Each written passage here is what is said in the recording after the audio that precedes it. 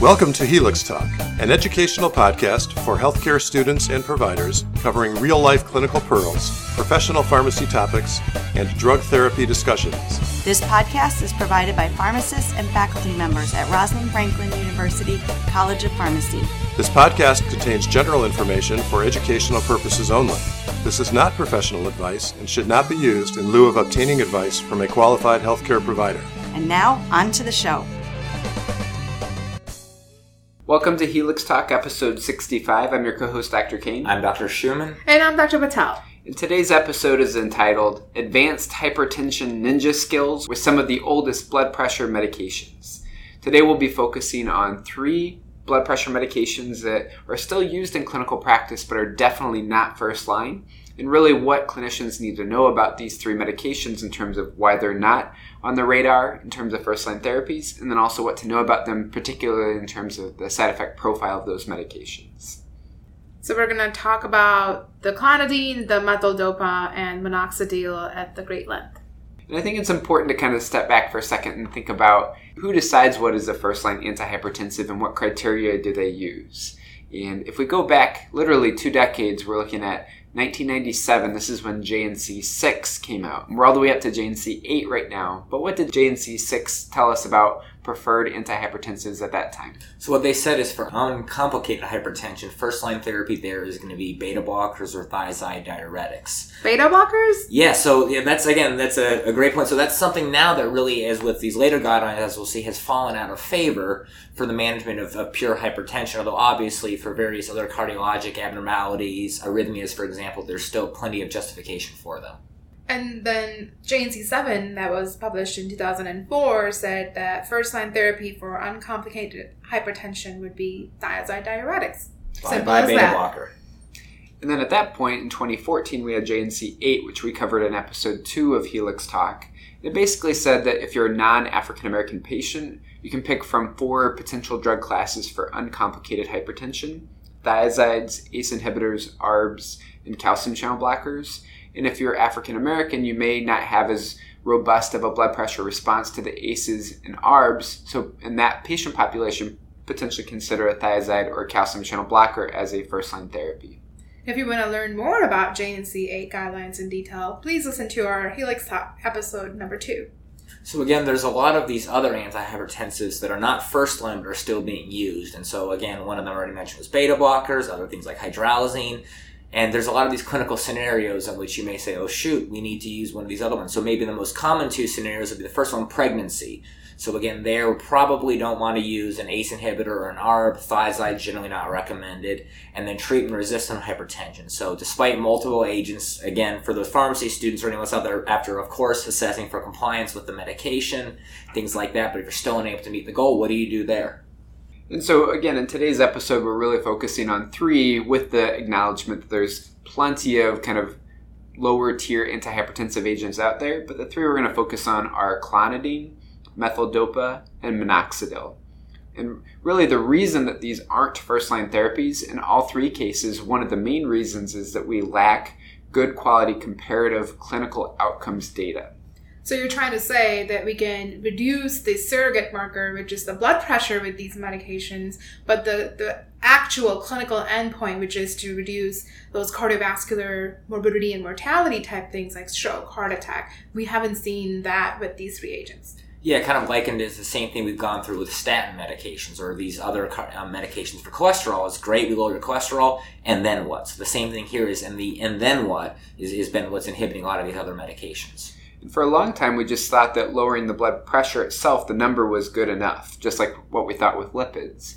And then when ALLHAT came around, which was a very large comparative clinical outcomes trial, they actually had an alpha blocker in the trial called doxazosin. And in that trial, they actually removed doxazosin as an arm in the trial early without waiting for the study to conclude because they saw a signal of higher incidence of heart failure if you got doxazosin versus if you got, let's say, chlorthalidone, the thiazide in that trial. And that really prompted the discussion of maybe it's not enough to just change your blood pressure number, but we do need these comparative clinical outcomes data to support whether a given antihypertensive should be a first line or not a first line. All right, so let's get into the first one of these agents. So first one's clonidine. This one's FDA approved, like all these. These are, oldies. So first approved back in 1974. And again, despite its age, it's not first line because, again, lack of comparative data. So the way clonidine works is that it stimulates the presynaptic alpha-2 receptors. Essentially, it's a negative feedback. So by stimulating this receptor, it will decrease the output of norepinephrine from the neurons. Yeah, and the way I explain it to my students is that what happens is when you release enough norepinephrine into the synapse, some of it then moves and goes presynaptically as well. And as it goes presynaptically, it hits some of these presynaptic autoreceptors, and then again that shuts down further release downstream. So it's a beautiful way of having a check and a balance system. If you're overloaded with one neurotransmitter, you get less of it, so you kind of balance things out. So really, clonidine is tricking that neuron to release less norepinephrine by pretending that there's too much norepinephrine in the synapse. Yep. One thing to know about clonidine, at least in the ICU, this is one of my favorite antihypertensives to use because it's very quick onset, very quick offset, it's easy to titrate, but also I love using it in patients who have hypertension secondary to withdrawal syndrome. So alcohol withdrawal, opiate withdrawal as an example, it does a great job of blunting some of the sympathetic tone that goes along with those withdrawal syndromes. Yeah, but the more we spend in our substance abuse treatment program, the more we've been using this for those individuals that come in, and for a number of reasons, whether it's anxiety, whether it's not other meds, but a lot of times it is because of acute withdrawal. And again, we get a couple doses of this till we get them back in our program and really modifying some of the long-term regimens. Yeah, so then another interesting off-label use of it can be for things like Tourette's syndrome. One thing we know about this, again, is by working with norepinephrine, again, provide that autoreceptor, again, kind of calming down the system overall. So something like Tourette's syndrome, as well as, on a related note, if somebody has ADHD, this can be an off-label medication used, especially if somebody has Tourette's or a tic disorder, all which are modulated by dopamine. And so we don't want to increase dopamine in these situations. So another way of getting a similar response would be to actually, somewhat counterintuitively, is to hit the autoreceptors for norepinephrine. So going back to hypertension treatment, there are about a couple different dosage forms available. You can use either oral tablets or transdermal patches. The oral tablets are available in 0.1, 0.2, 0.3 milligrams, usually taken twice a day. Higher doses are very rarely used, but the transdermal formulation is available also in 0.1, 0.2, 0.3 milligram. And this patch, it's not once a day, but it's applied once weekly. What's interesting about clonidine, because it's such an old drug, we actually see this pattern in older drugs, is that we acknowledge that it is renally eliminated. The half-life dramatically increases with renal impairment. But despite that, because it's an older drug and because of how the FDA regulated drugs at the time, we don't have a lot of guidance in terms of dosing adjustments if you do have renal impairment. So all we can kind of say is that if you're a dialysis patient, your half-life will be longer. You definitely don't need TID dosing, maybe not even BID dosing. And you're going to be a lot more sensitive to it because you're going to accumulate more of the drug. But in terms of max doses or max frequencies, anything like that, we don't have great data to kind of support specific dosing recommendations. Yeah, we've got one gentleman right now, for example, who is his creatinine clearance is around 10, and he's on the clonidine patch. But again, we're able to continue to monitor him, and so far, again, haven't seen any indication of an accumulation leading to hypotension. But again, a great point about continuing to monitor that periodically.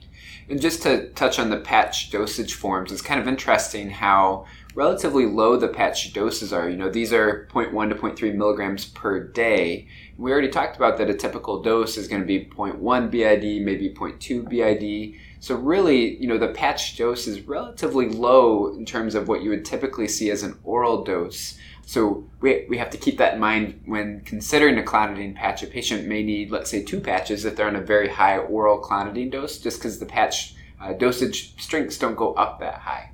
So we talked about renal impairment and potential for drug accumulation leading to hypotension, but what are some of the side effects that we get to see in case of too much drug?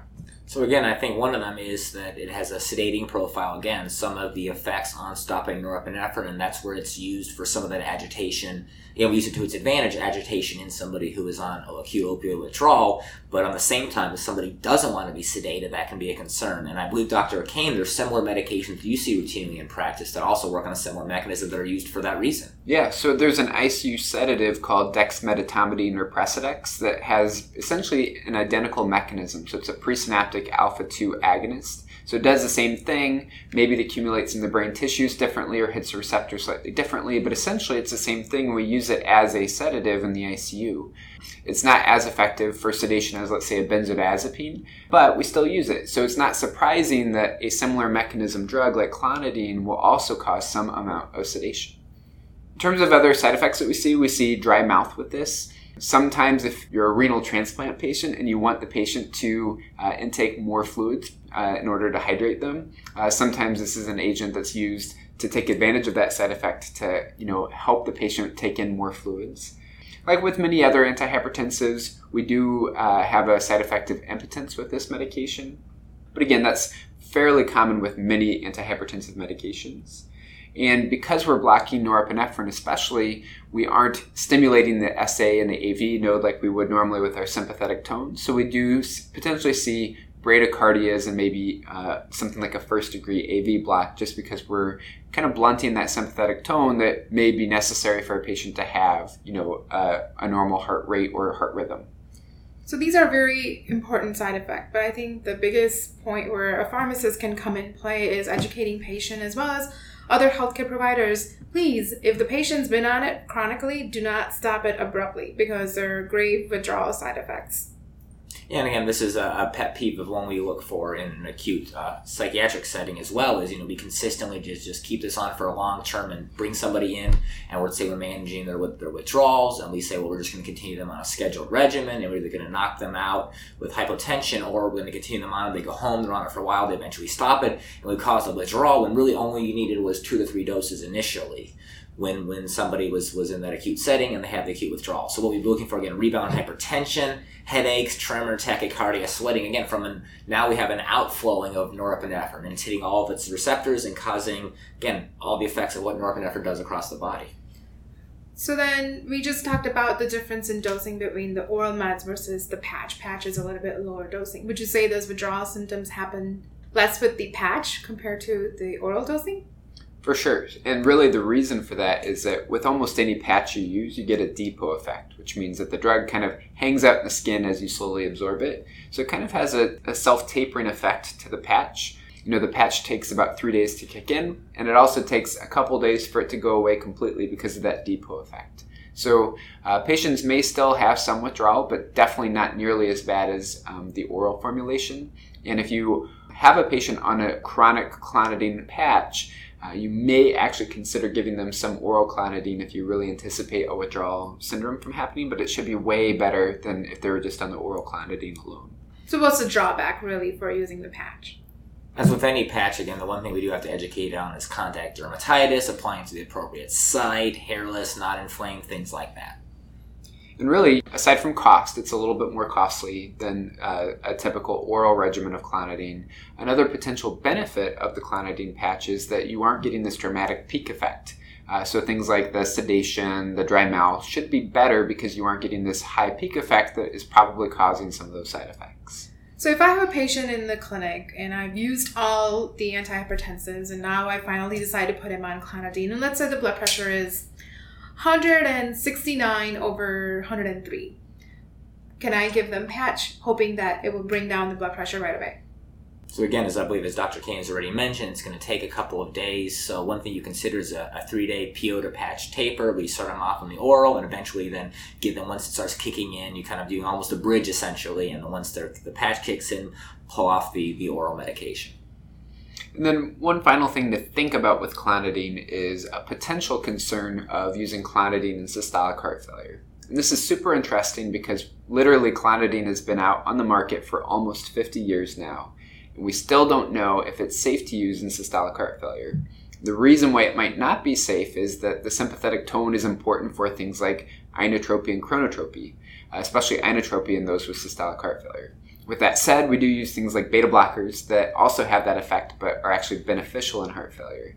And really the question mark comes because a clonidine-like drug called minoxidil was studied in systolic heart failure, and it actually caused worse outcomes, worse mortality versus placebo. So on the basis of this clonidine-like drug, there's a potential concern of using clonidine in systolic heart failure, but again, we really don't know that much about it. So at this point, it's definitely not a contraindication, but potentially might be a precaution to think about.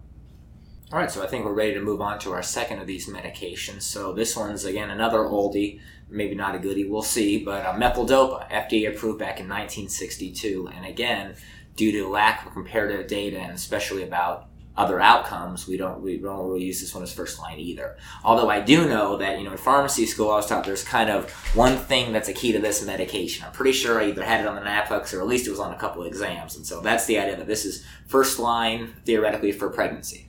And I'll absolutely second that. When you hear methyldopa, you think pregnancy. And that's basically baked into you since pharmacy school. With that said, though, maybe that's not the end-all to be-all to pregnancy hypertension.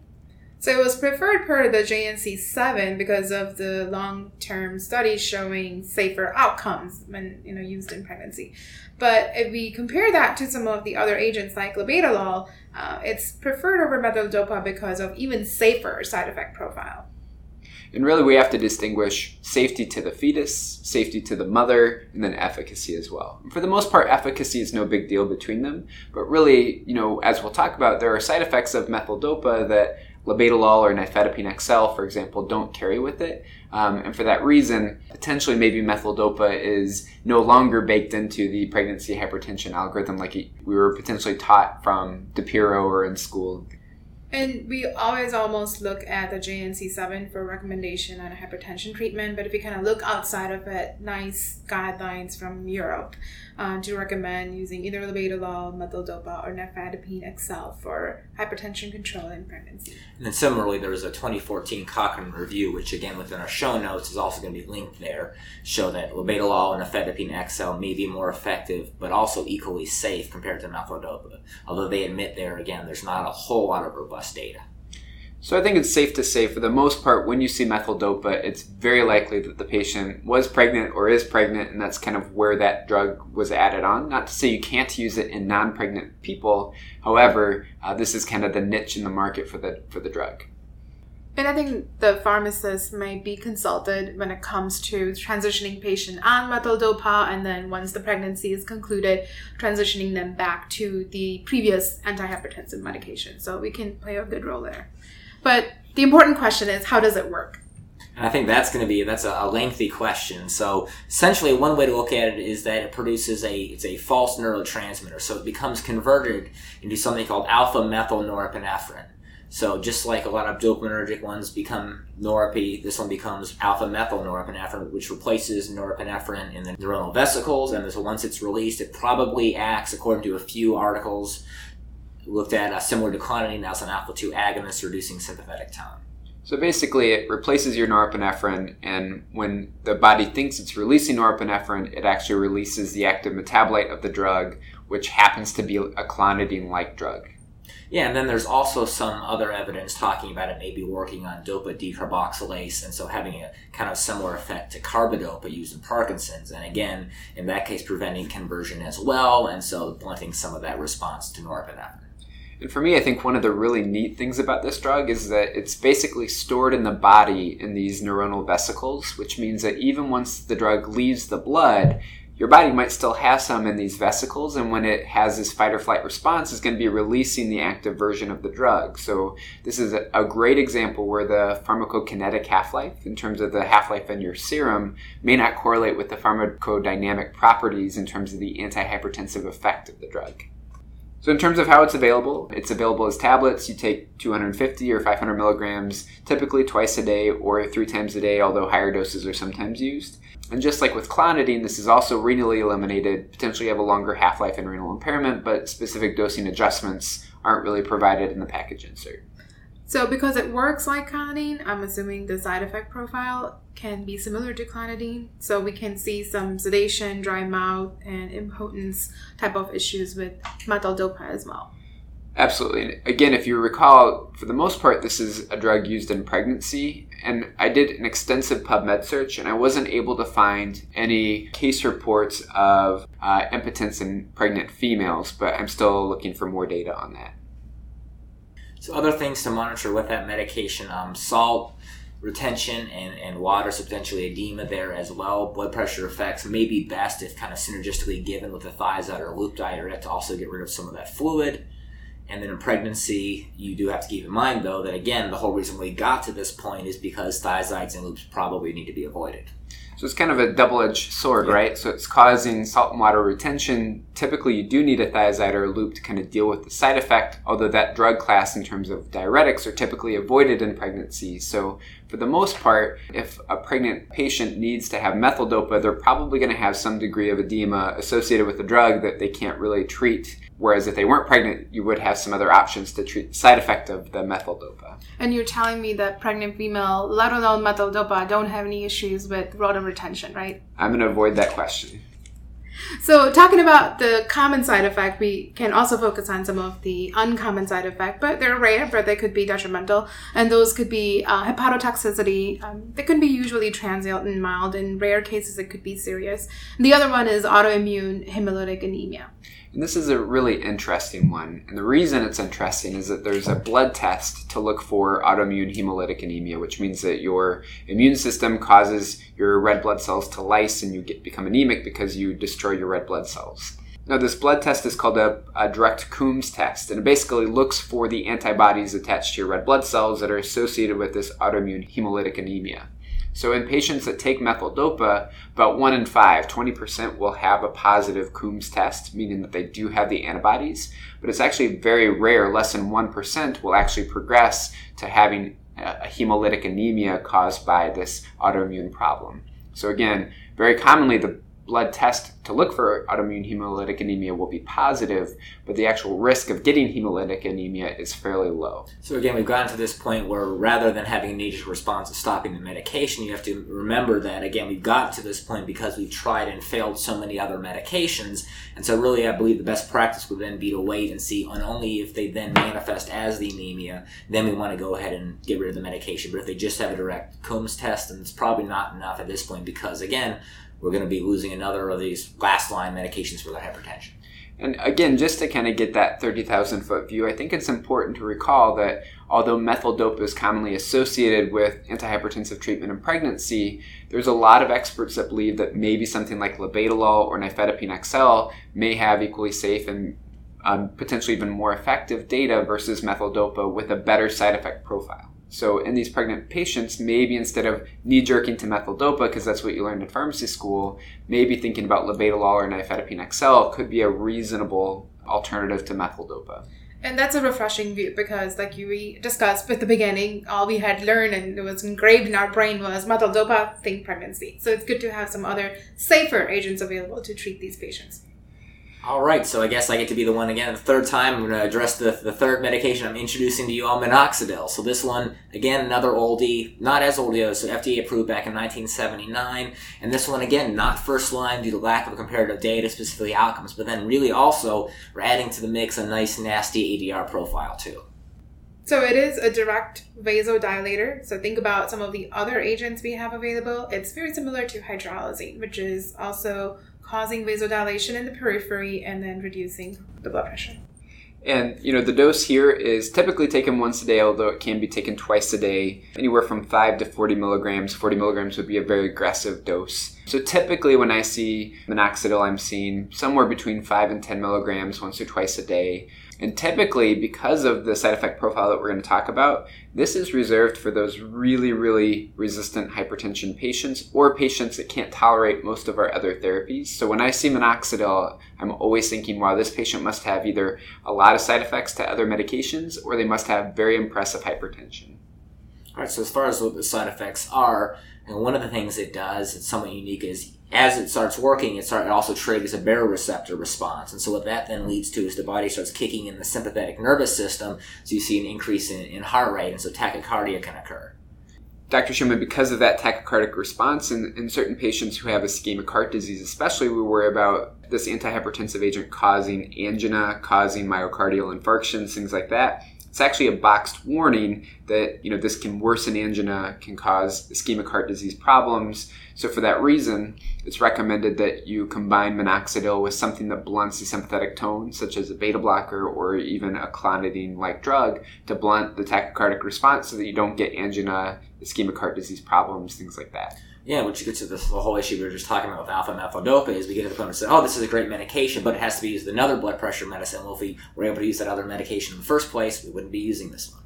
Right, so kind of going along with the same theme, it causes more water retention, edema, and weight gain. There is actually a box warning that it should be used with big doses of loop diuretics. So essentially, just like methyldopa, we're using 2 medication, and just like the tachycardia side effect we talked about, we have to use another medication to tame the side effect of this medication. So it's like putting the dog on a leash. You have to kind of make sure that you keep it under control so it doesn't kind of go rogue.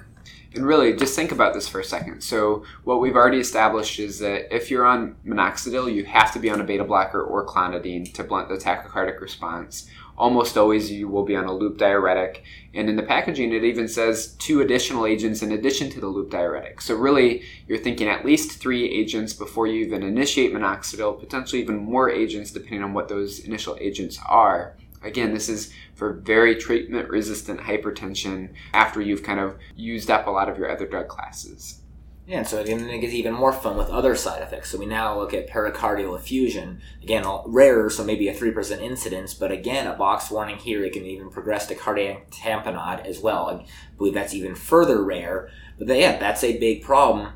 And then those with tamponade may also have other risk factors besides being on minoxidil. So if these other things are true, CHF, renal impairment, severe edema, again, that's going to increase the risk even further.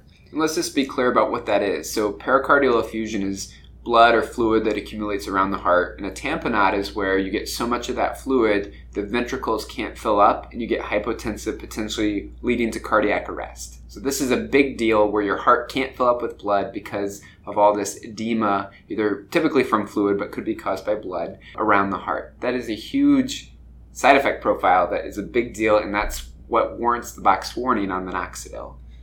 Well, talking about box warning, I think this side effect needed a box warning, but it does not. And that side effect is hypertrichosis. And basically, it's the abnormal pattern of hair growth on arm, legs, face, and eyebrows, as well as head. It occurs with 80% incidence. It's a very high incidence within 3 to 6 weeks of using it, either in men or women. So just because you have estrogen floating around in women, it doesn't give any protective effect. And of course, especially for women, this can cosmetically cause issues. For men, it may be advantageous depending on how much hair they have on their head, but still, it's occurring everywhere in the body. And of course, especially for women, you can shave or use waxes, whatever you want to do to deal with the hair, but it still is a problem, right? I'm sure there's a way to spin this, though, as a positive benefit. What's the name of that one medication which we use to help with hair growth? Rogaine. Same medication, isn't it? It is. Oh, wow. Yeah. So again, we can spin it. And so it's also available topical formulation called Rogaine. Yes. So it's interesting that minoxidil, and this is a great way to remember this hypertrichosis side effect, is that we use Rogaine, which is minoxidil, topically for this side effect. It's just that when you take it systemically as an oral tablet, you get this side effect everywhere, not just wherever you topically apply it. So before we jump into talking about Rogaine, I just want to be making sure, this hair growth, is it permanent or does it go away? So it's interesting. It takes, between 3 and 6 weeks to fully kick in. And when you stop the drug, it takes about 6 months for your hair patterns to go back to whatever your baseline was. And again, in thinking about the topical minoxidil or Rogaine product, it actually is purported to have the same mechanism of action that it has for blood pressure. So it vasodilates the tissue that you applied it to, typically on the head. And that vasodilation increases blood flow and stimulates hair follicle growth for something like male pattern baldness. Yeah, so again, I think overall, as a summary of this one, so lots of serious ADRs, lots of box warnings. If you do see minoxidil on a patient profile, it's almost always an indication that the patient has severe treatment-resistant hypertension. Or they're balding. Or they're balding, correct. And thinking about everything, the last 3 medications we've talked about, typically you're going to see this for these more resistant patients who have not been successful on their first-line agents. It's not just about the medications. There's other things that we need to be thinking about besides just adding on something new just because the blood pressure number is high. Yeah, and it happens very many times where physicians or providers keep on adding medication, but you really have to assess whether a patient is taking it at home. Is there a cost burden to it? Is there a pill burden that they're facing? Because we just talked about it. These agents are usually used twice to 3 times a day. And it's not easy if they're already on 5 different medications, yet you're adding 3 more doses in the day. And to be honest, about the only benefit to these is that they're fairly inexpensive for the most part, with the exception of the clonidine patch, because they're so old, which could be of benefit. But again, pill burden is a really big deal. Yeah, and so again, we have to then really look at some of these other reasons why somebody's resistant. So again, compliance with existing regimens to see if we need to do an education enforcement of that. Lifestyle modifications. The big ones, looking at the salt in the diet, looking at exercise, some of these other things as well to do that have a much better side effect profile than, again, many of these. Rule out things like white coat if they have any underlying etiologies like pheochromocytoma. Where is all this output of adrenaline or norepinephrine coming from? And then try and use the main streamlined medications first before opting to these options and keep them last line. So to kind of review, just to emphasize again, some of these first-line agents that we should be picking because they have great clinical outcomes data, long-term clinical outcomes data, are thiazides, calcium channel blockers, ACE inhibitors, and ARBs. These have the great data for them, and based on the ALL-HAT trial, with what we saw with doxazosin, lowering the BP number is probably not sufficient to select an agent for blood pressure management. We really want to see, does it reduce your risk of heart attack, stroke, renal disease, things like that.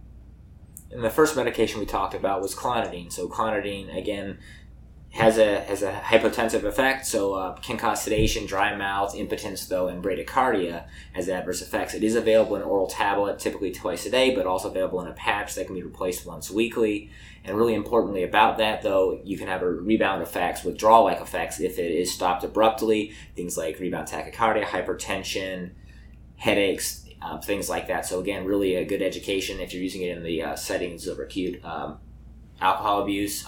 Again, make sure that you're only using it only when it's needed and not on a scheduled basis if you can avoid it. And then we discussed methyldopa, which is one of the 3 preferred antihypertensives for pregnant women. So the other 2 are nifadipine XL and betalol. They're equally effective and safe, but maybe even a little bit more favorable side effect profile for the expecting mothers. Then the third agent was minoxidil, and really this should scare you in terms of the side effect profile. It has a number of boxed warnings, including tachycardia that potentially could lead to angina, edema that typically requires a loop diuretic in addition to it, and also pericardial effusion that rarely can lead to tamponade, which is a medical emergency. So again, when you see minoxidil, this should be a red flag that this patient either has a lot of side effects to existing antihypertensive drug classes, or they just truly have very treatment-resistant hypertension. So with that, that's episode 65. We're available at helixtalk.com, on Twitter at helixtalk. We love the 5-star reviews we've been receiving on iTunes. It helps motivate us and helps identify topics that may be interesting to the audience. So if you haven't done so already, please do give us a 5-star review on iTunes. With that, I'm Dr. King. I'm Dr. Schumann. And I'm Dr. Patel. And as always, study hard. If you enjoyed the show, please help us climb the iTunes rankings for medical podcasts by giving us a 5-star review in the iTunes store. Search for Helix Talk and place your review there. To suggest an episode or contact us, we're online at helixtalk.com. Thank you for listening to this episode of Helix Talk. This is an educational production, copyright Rosalind Franklin University of Medicine and Science.